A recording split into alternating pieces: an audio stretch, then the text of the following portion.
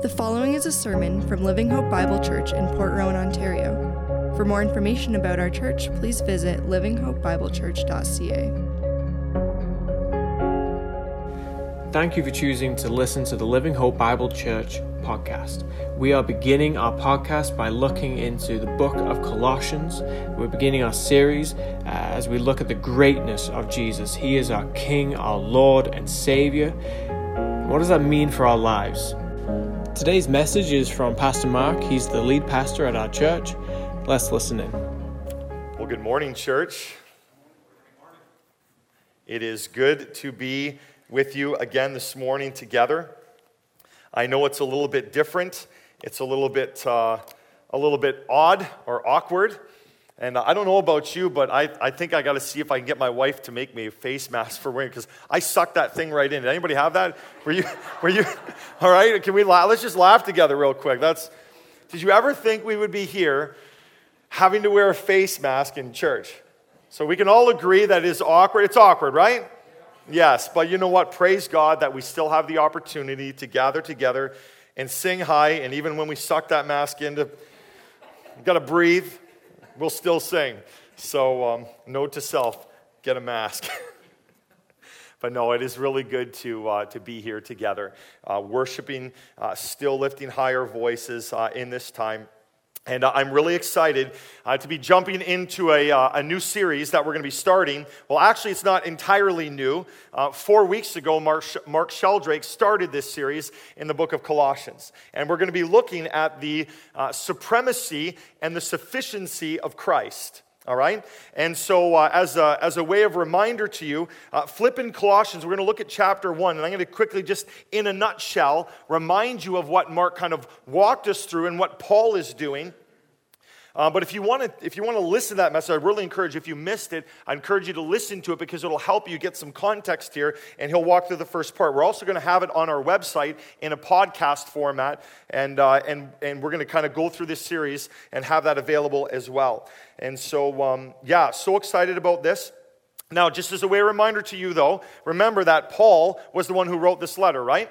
Paul wrote a lot of the epistles that we have in the New Testament, but specifically, he wrote this letter to a church. Now, it's a little bit different. Do you know why it's a little bit different?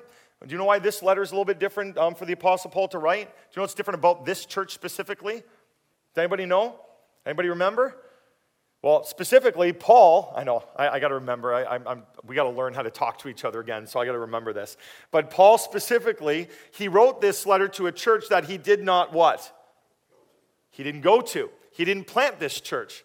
What's amazing about this church, and was amazing about the person that planted this church, was his name was Epaphras, and he heard the gospel preached through Paul, and as a result of the saving work of Jesus Christ through the gospel being proclaimed, probably in Ephesus, Epaphras heard it, was transformed, and brought the gospel to Colossae, and he preached there, and people came to Christ and were a part of the family of God, and thus the church was born in Colossae. All right, the church started to form, and all as a result of Epaphras' faithfulness and being a faithful minister of the gospel, like the Apostle Paul. And so here, Paul is going to write a letter. He has wrote this letter to the Colossian believers to have them understand some things about Christ and how they are to live as a result of Christ's work in their life. And so we discovered 4 weeks ago that Paul started out by praying for the church, by praying and encouraging them and letting them know what he desired God to do in their hearts. Do you remember that 4 weeks ago? Do you remember what he prayed for? He prayed that God would give them wisdom and knowledge of his will. It says here in, I think it's in verse 9, asking that you may be filled with the knowledge of his will and all spiritual wisdom and understanding. So why? Why be filled with the knowledge of the will of God? So that you can walk worthy of the calling that you have received in Christ Jesus. And so specifically, Mark focused on the understanding of being in God's word. In order for you to understand God's will, you have to understand God's word. You do not know the will of God if you do not know the word of God. You need to know the Word of God to know the will of God, and the will of God you need to understand through the Word of God. And so we were encouraged that way, but Paul is praying that the church will understand the will of God. will understand and will walk worthy and pleasing to him. You see that in the text in verse 10, pleasing to him, bearing fruit in every good work, increasing in the knowledge of God. All right, it's not some just, I'm gonna understand more about the Lord as I just kind of think about him. No, we understand more about him through the word. And then Paul goes into praying that the church would be strengthened with all power, that they may walk in his glorious might for all endurance and patience with joy. Don't we need that today?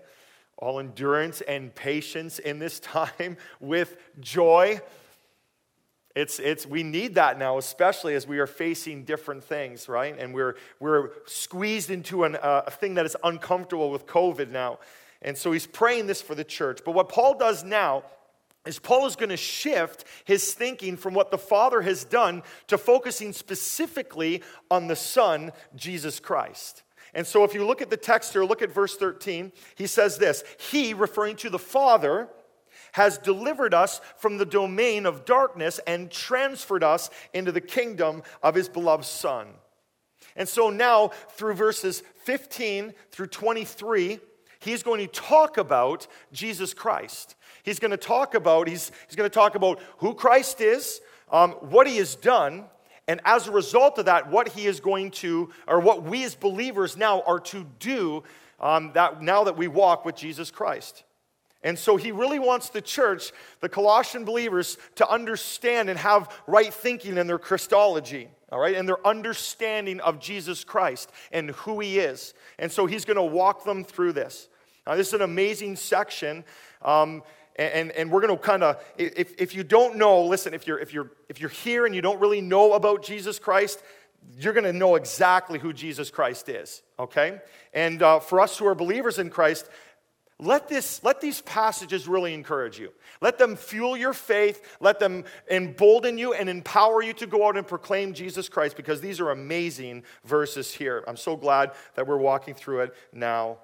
So, there is one overarching truth as we walk through these passages that I want you to understand and know and never forget, okay? One underlying truth, one overarching truth, it's this. And Paul's going to describe this, all right? There is no one like Jesus Christ, okay? One overarching truth that Paul is going to walk through and describe in all these verses is this. There is no one like Jesus Christ.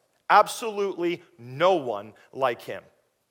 All right? Now, aren't we so inundated with superhero movies today? Don't we have like tons of different superhero movies? Kids, you are students, whatever, whoever's here right now, I got to look around. I'm kind of glared. My glasses are so dirty. I tried to clean them, but it didn't work. We're just bombarded with superhero movies, right? And the world depicts all these superheroes and supervillains with all these powers. We got like Batman, Spider-Man, Superman, Iron Man, Hulk, like all these other ones that have all these kind of like they're heroes, they're here to save the day. And this is kind of what the world is created. But it's interesting when you think about it, every one of those, they all have their flaws. They all have the reality that they can't do it all. They just can't. But with the pictures that we have of superheroes and people that are really strong and superpowers, there is no one in all the world like Jesus Christ. There is no one like Jesus Christ. And so Paul is going to walk us through and describe that. So if you're taking notes, I haven't done this for a while. I haven't through our last series of Let Me Tell You a Story. I didn't really have you take notes, but now you're going to get a whole whack of them, all right? So I hope you brought your pen and a paper with you, because we're not going to provide them for you. We love you. Bring your own stuff. All right, so I hope you can take some notes, but highlight some things. So the first point I have for you is this, that we just need to understand that verifies there's no one like Jesus Christ. No one compares to Jesus Christ, all right? There is no one like him. No one compares to him. No one has the authority of Jesus Christ. No one can do what Jesus Christ has done. No one can do what Jesus Christ continues to do. And no one will do what he will do when he returns. And he's coming soon, loved ones. And no one can do what he can do. So let's see. What does Jesus Christ, or who is Jesus Christ, and why does he do what no one else can do, or why can he do that, or no one compares to him? His first thing is this. It's a subpoint right in the text. You're going to see it. He is the image of the invisible God. There is no one like Jesus Christ. All right, why? Why does no one compare to him? He is the image of the invisible God. Look verse 15. See it there? See it in the text? You got your Bibles, right? This last 3 months, you've used your Bibles, right? Perfect. What does it say in the text? Verse 15. He is the image of the invisible God. Listen, no one compares to Jesus Christ because he is the image of the invisible God. Image of the invisible God. What exactly is Paul saying there? What does this word image mean? Well, this Greek word, ekon, it expresses two main ideas, okay? And the first idea is likeness, all right? So when Paul says he is the image of the invisible God, he's saying he is the likeness, as in an image or a coin or a reflection in a mirror. Okay, so first, this word describes, Paul is using describes Jesus as an image or a reflection. All right, so I have a quarter in my pocket, and I don't know if you have any coins on you, but if you were to look at this quarter, you're going to see an image. You're going to see a picture of Queen Elizabeth II. I think it's her. It says it on here, so I assume it is. All right, but if you were to look at this, you see an image of who she is. It's a depiction, a reflection of her. Okay? In the same way, this is what Paul is saying. That's what this Greek word means. That that Jesus Christ is a reflection of the Father. But it doesn't just mean that. It carries a lot more weight to the word. So the first idea of this Greek word expresses likeness, reflection. The second is manifestation. Okay? That is with the sense that God is fully revealed in Jesus Christ. He is fully revealed. This word does not denote mere likeness or resemblance. It conveys the meaning that Christ is whatever God is. Spiritual, omnipotent, omniscient, holy. All the attributes of the eternal God. The idea here that Paul is conveying is that the glorified Son sets forth to those who behold him the nature and grandeur of the eternal Father. Jesus Christ is God in the flesh. That's what Paul is telling us. When you see Jesus, you see God in the flesh. He is God in the flesh. God with skin on him. That's who you see. It says in verse 19, look at Colossians 1:19. He says this, for in him all, I want you to highlight, circle, squiggly line, smiley face, all, okay? Just so you remember this, okay? All the fullness of God was pleased to dwell. All the fullness of God. Philip said in John chapter 14, verse 8, Philip goes to Jesus, and he says, Jesus, show us the Father, and that will be good enough for us. So he's speaking to him, he's instructing him, and Philip's like, show us the Father. And if we see the Father, that'll be just great for all of us disciples. Listen to Jesus' response in verse 9 of John chapter 14. Note this reference. Jesus says to him, have I been with you so long, and you still do not know me, Philip? Whoever has seen me has seen the Father. How can you say, show us the Father? Do you not believe that I am the Father, and the Father is in me? I am in the Father, and the Father is in me. The words that I say to you, I do not speak on my own authority, but the Father who dwells in me does his works. Believe me that I am in the Father and the Father is in me. Jesus Christ is God in the flesh. He is the image of the invisible God. He is fully God. Now, I know there's some thinking out there, and I know I've said this before to us here at Living Hope. There's some teaching out there that says that Jesus Christ set aside his divinity, his deity. That when he's in his earthly ministry, he set aside part of his deity, so he became man and he took on flesh, and so we can kind of do what Jesus did, and we can do the operating, the same kind of works that Jesus did. Well, let's just be square again, okay? Jesus Christ never ceased for a moment to be fully God in his earthly ministry. Fully God, fully man. Never set aside his divinity. He set aside his divine prerogative and his glory. He veiled that to humble himself and take the form of a man so that he could accomplish the Father's will on the cross. But he is fully God. When you see Jesus Christ, you see God in the flesh. If he were to show up today, well, we'd all be in glory if that were the case. But if you were to stand before him, you'd be looking at God, God in the flesh. And so Paul wants the Colossian church to understand this about Jesus Christ. No one compares to Jesus Christ. Why? Because he is the image of the invisible God. But look next of what he says here. In the text, he says this: the firstborn of all creation. So he's the image of the invisible God. He is the firstborn over all creation. Now, when he says firstborn, we can't think of firstborn in the lens of our Western thinking. All right? When we think firstborn, we think you're the first one to be born in the family. So I am not the firstborn. My brother Brad is the firstborn. I'm a middle child. Yeah, all us middle child, we all got it hard, didn't we?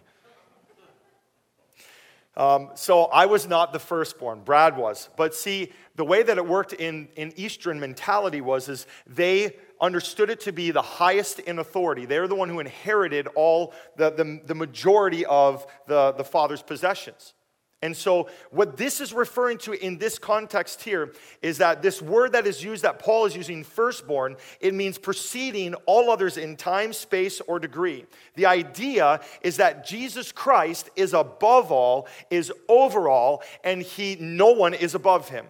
His rank is higher than all. That's who he is. And so this is what Paul wants the church to understand, that no one is greater than Jesus Christ. He is the highest one. Pastor Ray Stedman says this about this word in the Greek. It is most frequently translated, firstborn is most frequently translated in the sense of heir, the owner, the possessor of creation. So Jesus Christ is the firstborn of all creation. He is over it all, and he is above it all. Now, when he says this, don't be confused. This does not mean that Jesus Christ was created by God the Father. All right? Jesus Christ was not the Son in the sense of God the Father had a relationship with God the Mother and now Jesus Christ. No, that's not what he's saying.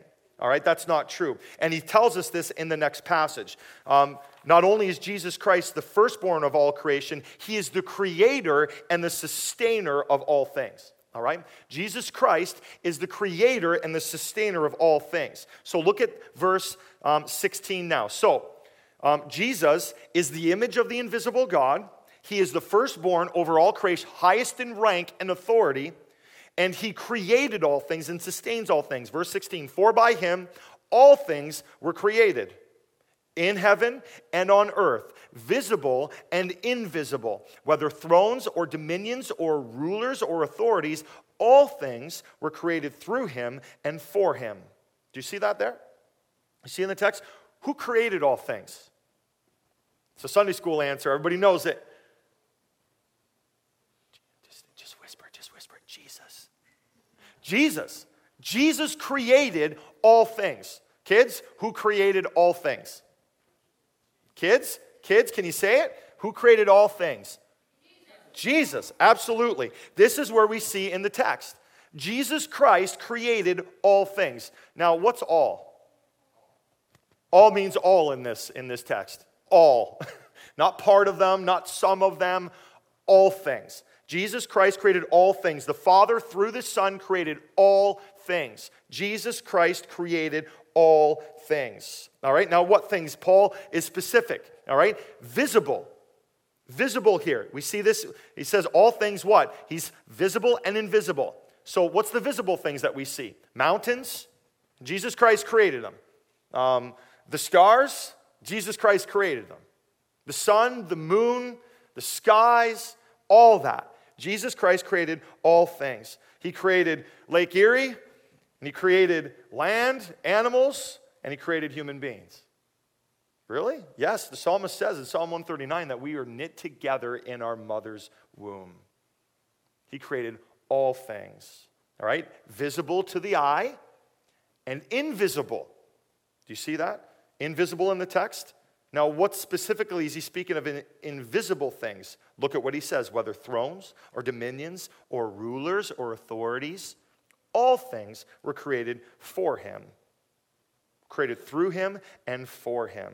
Thrones, dominions, rulers, authorities, that is the principalities that we do not see. That is the angelic heavenly host. That's all those pieces. There was some teaching going on in that day too about angels and different powers and different things. And what they were taught is that Jesus Christ was a creation of God, the Father, and he was like Michael the archangel. or like Gabriel, one of the highest ranking. No, Paul is refuting that right now. Let's just make it square. No, Jesus Christ created all things. He was not created by the Father. He has always been, always will be, always part of the Godhead. Jesus Christ. He is the creator of all things. But he's also the sustainer. Look at verse 17. And he is before all things, and in him all things hold together. You think Paul's making a point when he keeps saying all? All. How many times in the text there do you see all? He's making this point. Like he's making it clear to the church. He's making it clear to us that all things are all things. And he sustains all things.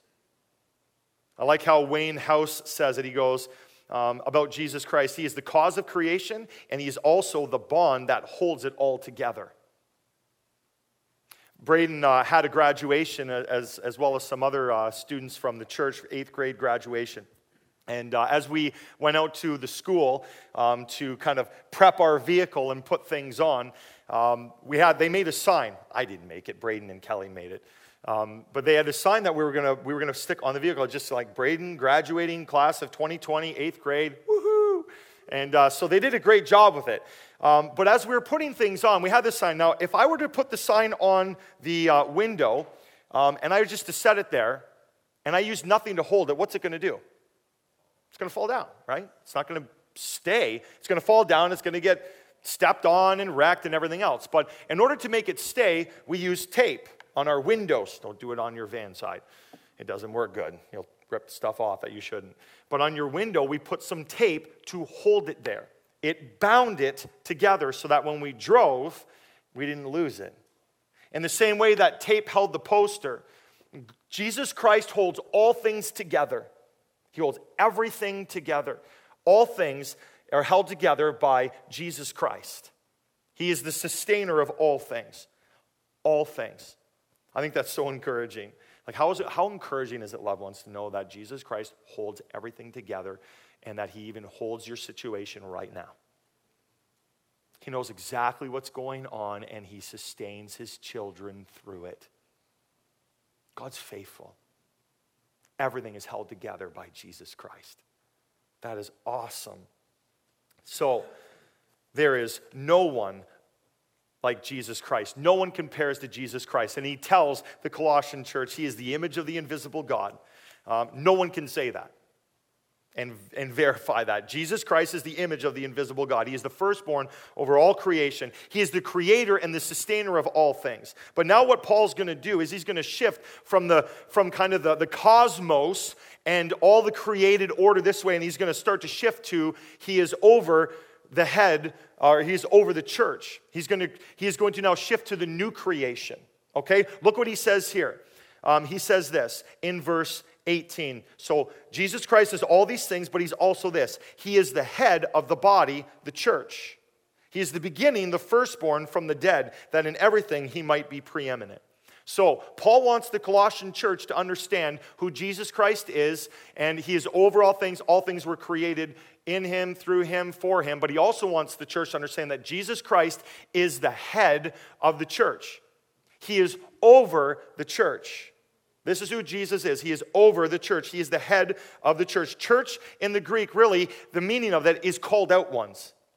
Jesus is head of all the called out ones, all the ones who are his followers, all the ones who are part of his body. He has called us out. This is such an important truth that we need to understand and that the church of Colossae needed to understand. Jesus Christ is commander-in-chief. And I'm not. As your pastor, I am not commander-in-chief here. Your elders are not commander-in-chief in the church. You are not commander-in-chief in the church. Jesus Christ is the commander-in-chief of his church. He is the head of the body. He is over the body, and everyone is under the authority of Jesus Christ. We, myself as a pastor and as elders, we are called to shepherd and steward and lead in direction and doctrine in the church, but we are answerable to Christ who is head of the church, not us. That's an important truth Paul wants them to understand. There is no one like Jesus Christ. Only Jesus Christ is head of the church. Why? Look what he says in the text. He is the beginning, okay? He started the church. It started when he entered this world, took on flesh. He called his first disciples. He called them out, and he taught them, and he sealed that up through his death and resurrection on the cross. And now the giving of the Holy Spirit, the church was birthed. But Jesus started the church. He built the church. He called out the called ones. He revealed the word of God, and he showed it through his plan, through the resurrection and the Holy Spirit given. Jesus Christ is the commander-in-chief. He is the beginning. He is the firstborn from the dead. He is the first one to be resurrected from the dead. Jesus Christ is alive and reigning. He's alive and reigning. That's a big amen. He's alive and reigning. He is resurrected, and we will follow him for those who know him. Yes, all of us will be resurrected, but us who are saved unto life, and those who are not saved unto death. Jesus Christ is the head. And it says here, and he explains that in everything he might be preeminent. Preeminence is surpassing all others in superiority. He is overall. Now, why does Paul say that? He's making it very clear that he is head over all creation, and he's head over all new creation in and through the new covenant of Jesus Christ. Overall, all of it. Nothing is that Jesus Christ is not head over. But I love this. Look what Paul goes into next. So, what do we have here? You with me? You with me on this? You seeing it in the text? You seeing it? So, no one compares to Jesus Christ. Why? Because he is the image of the invisible God. He is the firstborn of all creation. He's the creator and sustainer of all things. He is the head of the church. But look at this. Look at this. He is the reconciler of all things. Look at verses 19 and 20 now. And for in him, all the fullness of God was pleased to dwell. I've already explained that. Now look at this. And through him to reconcile to himself all things, whether on earth or in heaven. How? How has he done this? Making peace by the blood of his cross. Through the shed blood that happened through the crucifixion on the cross. Listen, Jesus Christ is the reconciler of all things. What does reconcile mean? It means to make right again. It means to restore. But this word has an intensifier on the front of it in the Greek. I can't say it to you because I don't speak Greek.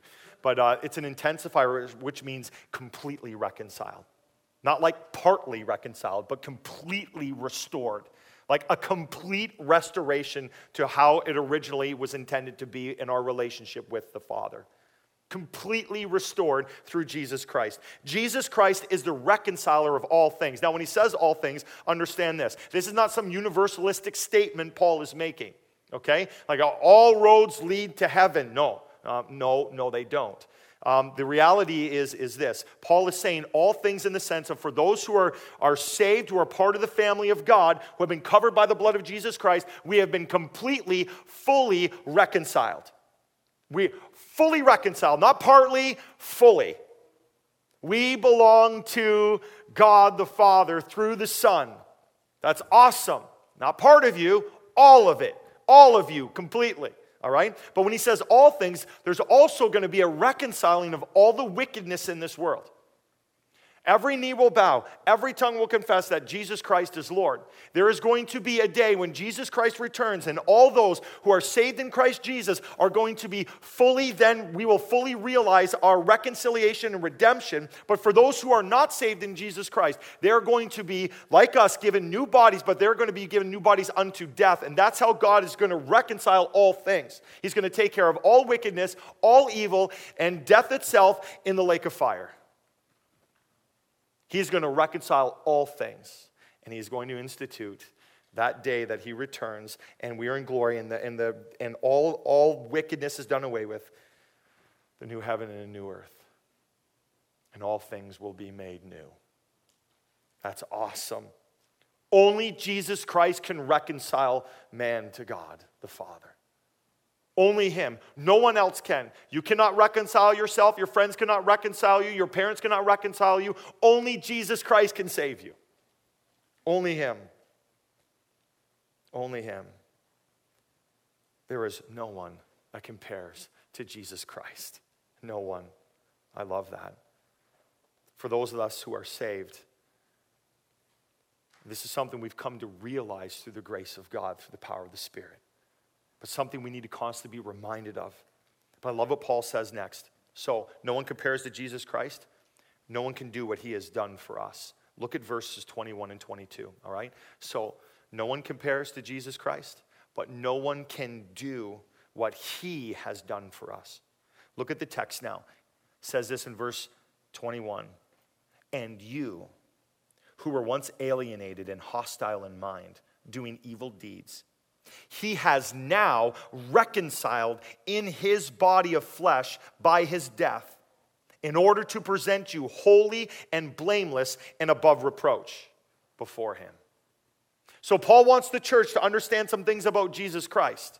All right? He wants them to understand that he is the firstborn of all creation. He's the image of the invisible God, the firstborn of all creation, the creator and sustainer of all things, that he is the head of the church, that he is the reconciler of all things, but also that no one can do what he did for us. Only he could do it. And what did he do for every born-again believer? He saved us. He saved you. If you are saved in Jesus Christ, he saved you. You didn't save you. He saved you. He drew you in through the power of his Spirit, and he saved you. He called you out. Why does he say that? He has now reconciled in his body of flesh by his death in order to present us holy, blameless, and above reproach. Jesus Christ did this. He saved us. This is the reconcile. He saved us. What did he save us from? You who were once alienated and hostile in mind, doing evil deeds.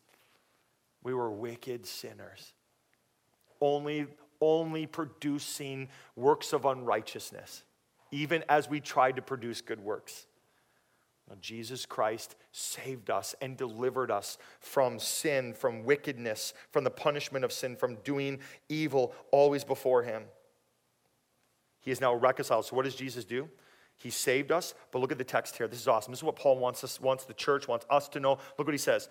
He has reconciled us by his death in order to present you holy and blameless. Do you see that? He saved us from our sins, and now what we have the privilege of is we are now presented before the Father as holy. Do you see that in the text? This is an amazing thought. This whole idea of holy means to be separated from sin and set apart to God. All right? The fundamental idea here, one commentator says this, is separation to God and from worldly defilement. It's the idea of taking something filthy and washing it and setting it apart for something brand new and useful for a different purpose.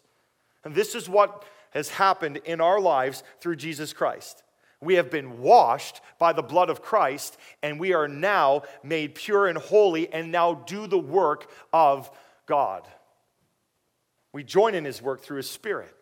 He's done this in our life. But not only that, have we been set apart? Listen, when the Father sees us, he sees us as covered by the Son's blood, and we are holy before God the Father.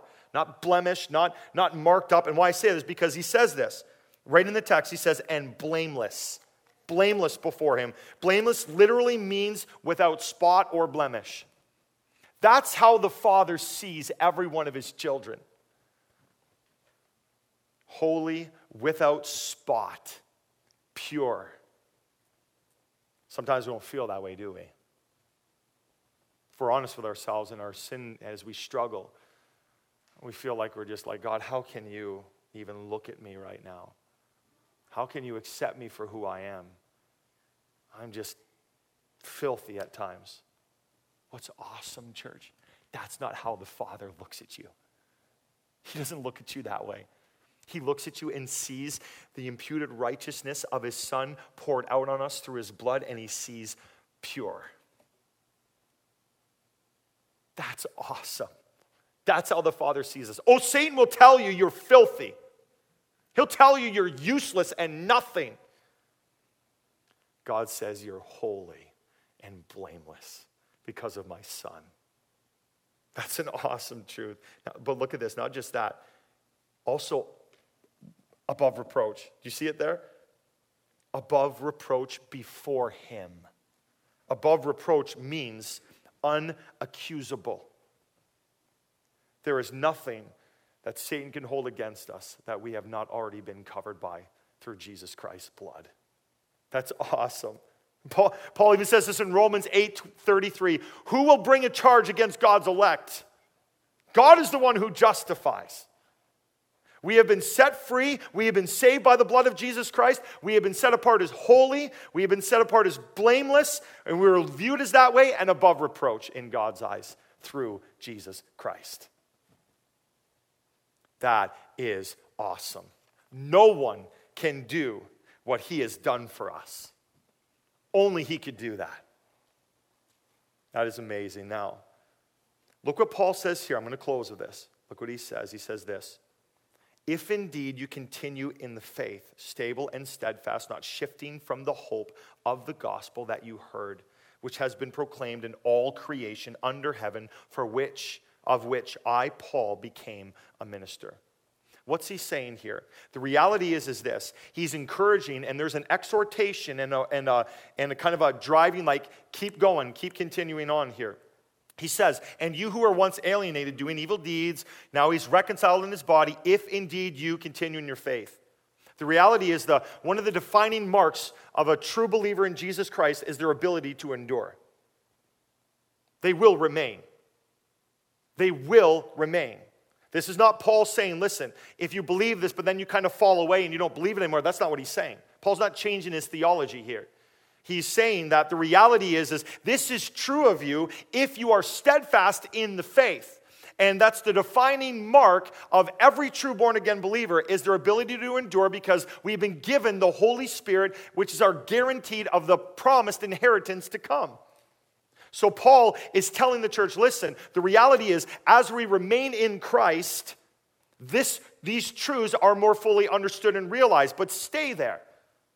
Don't be shifted in turn. Don't be shifted in your belief of Jesus Christ.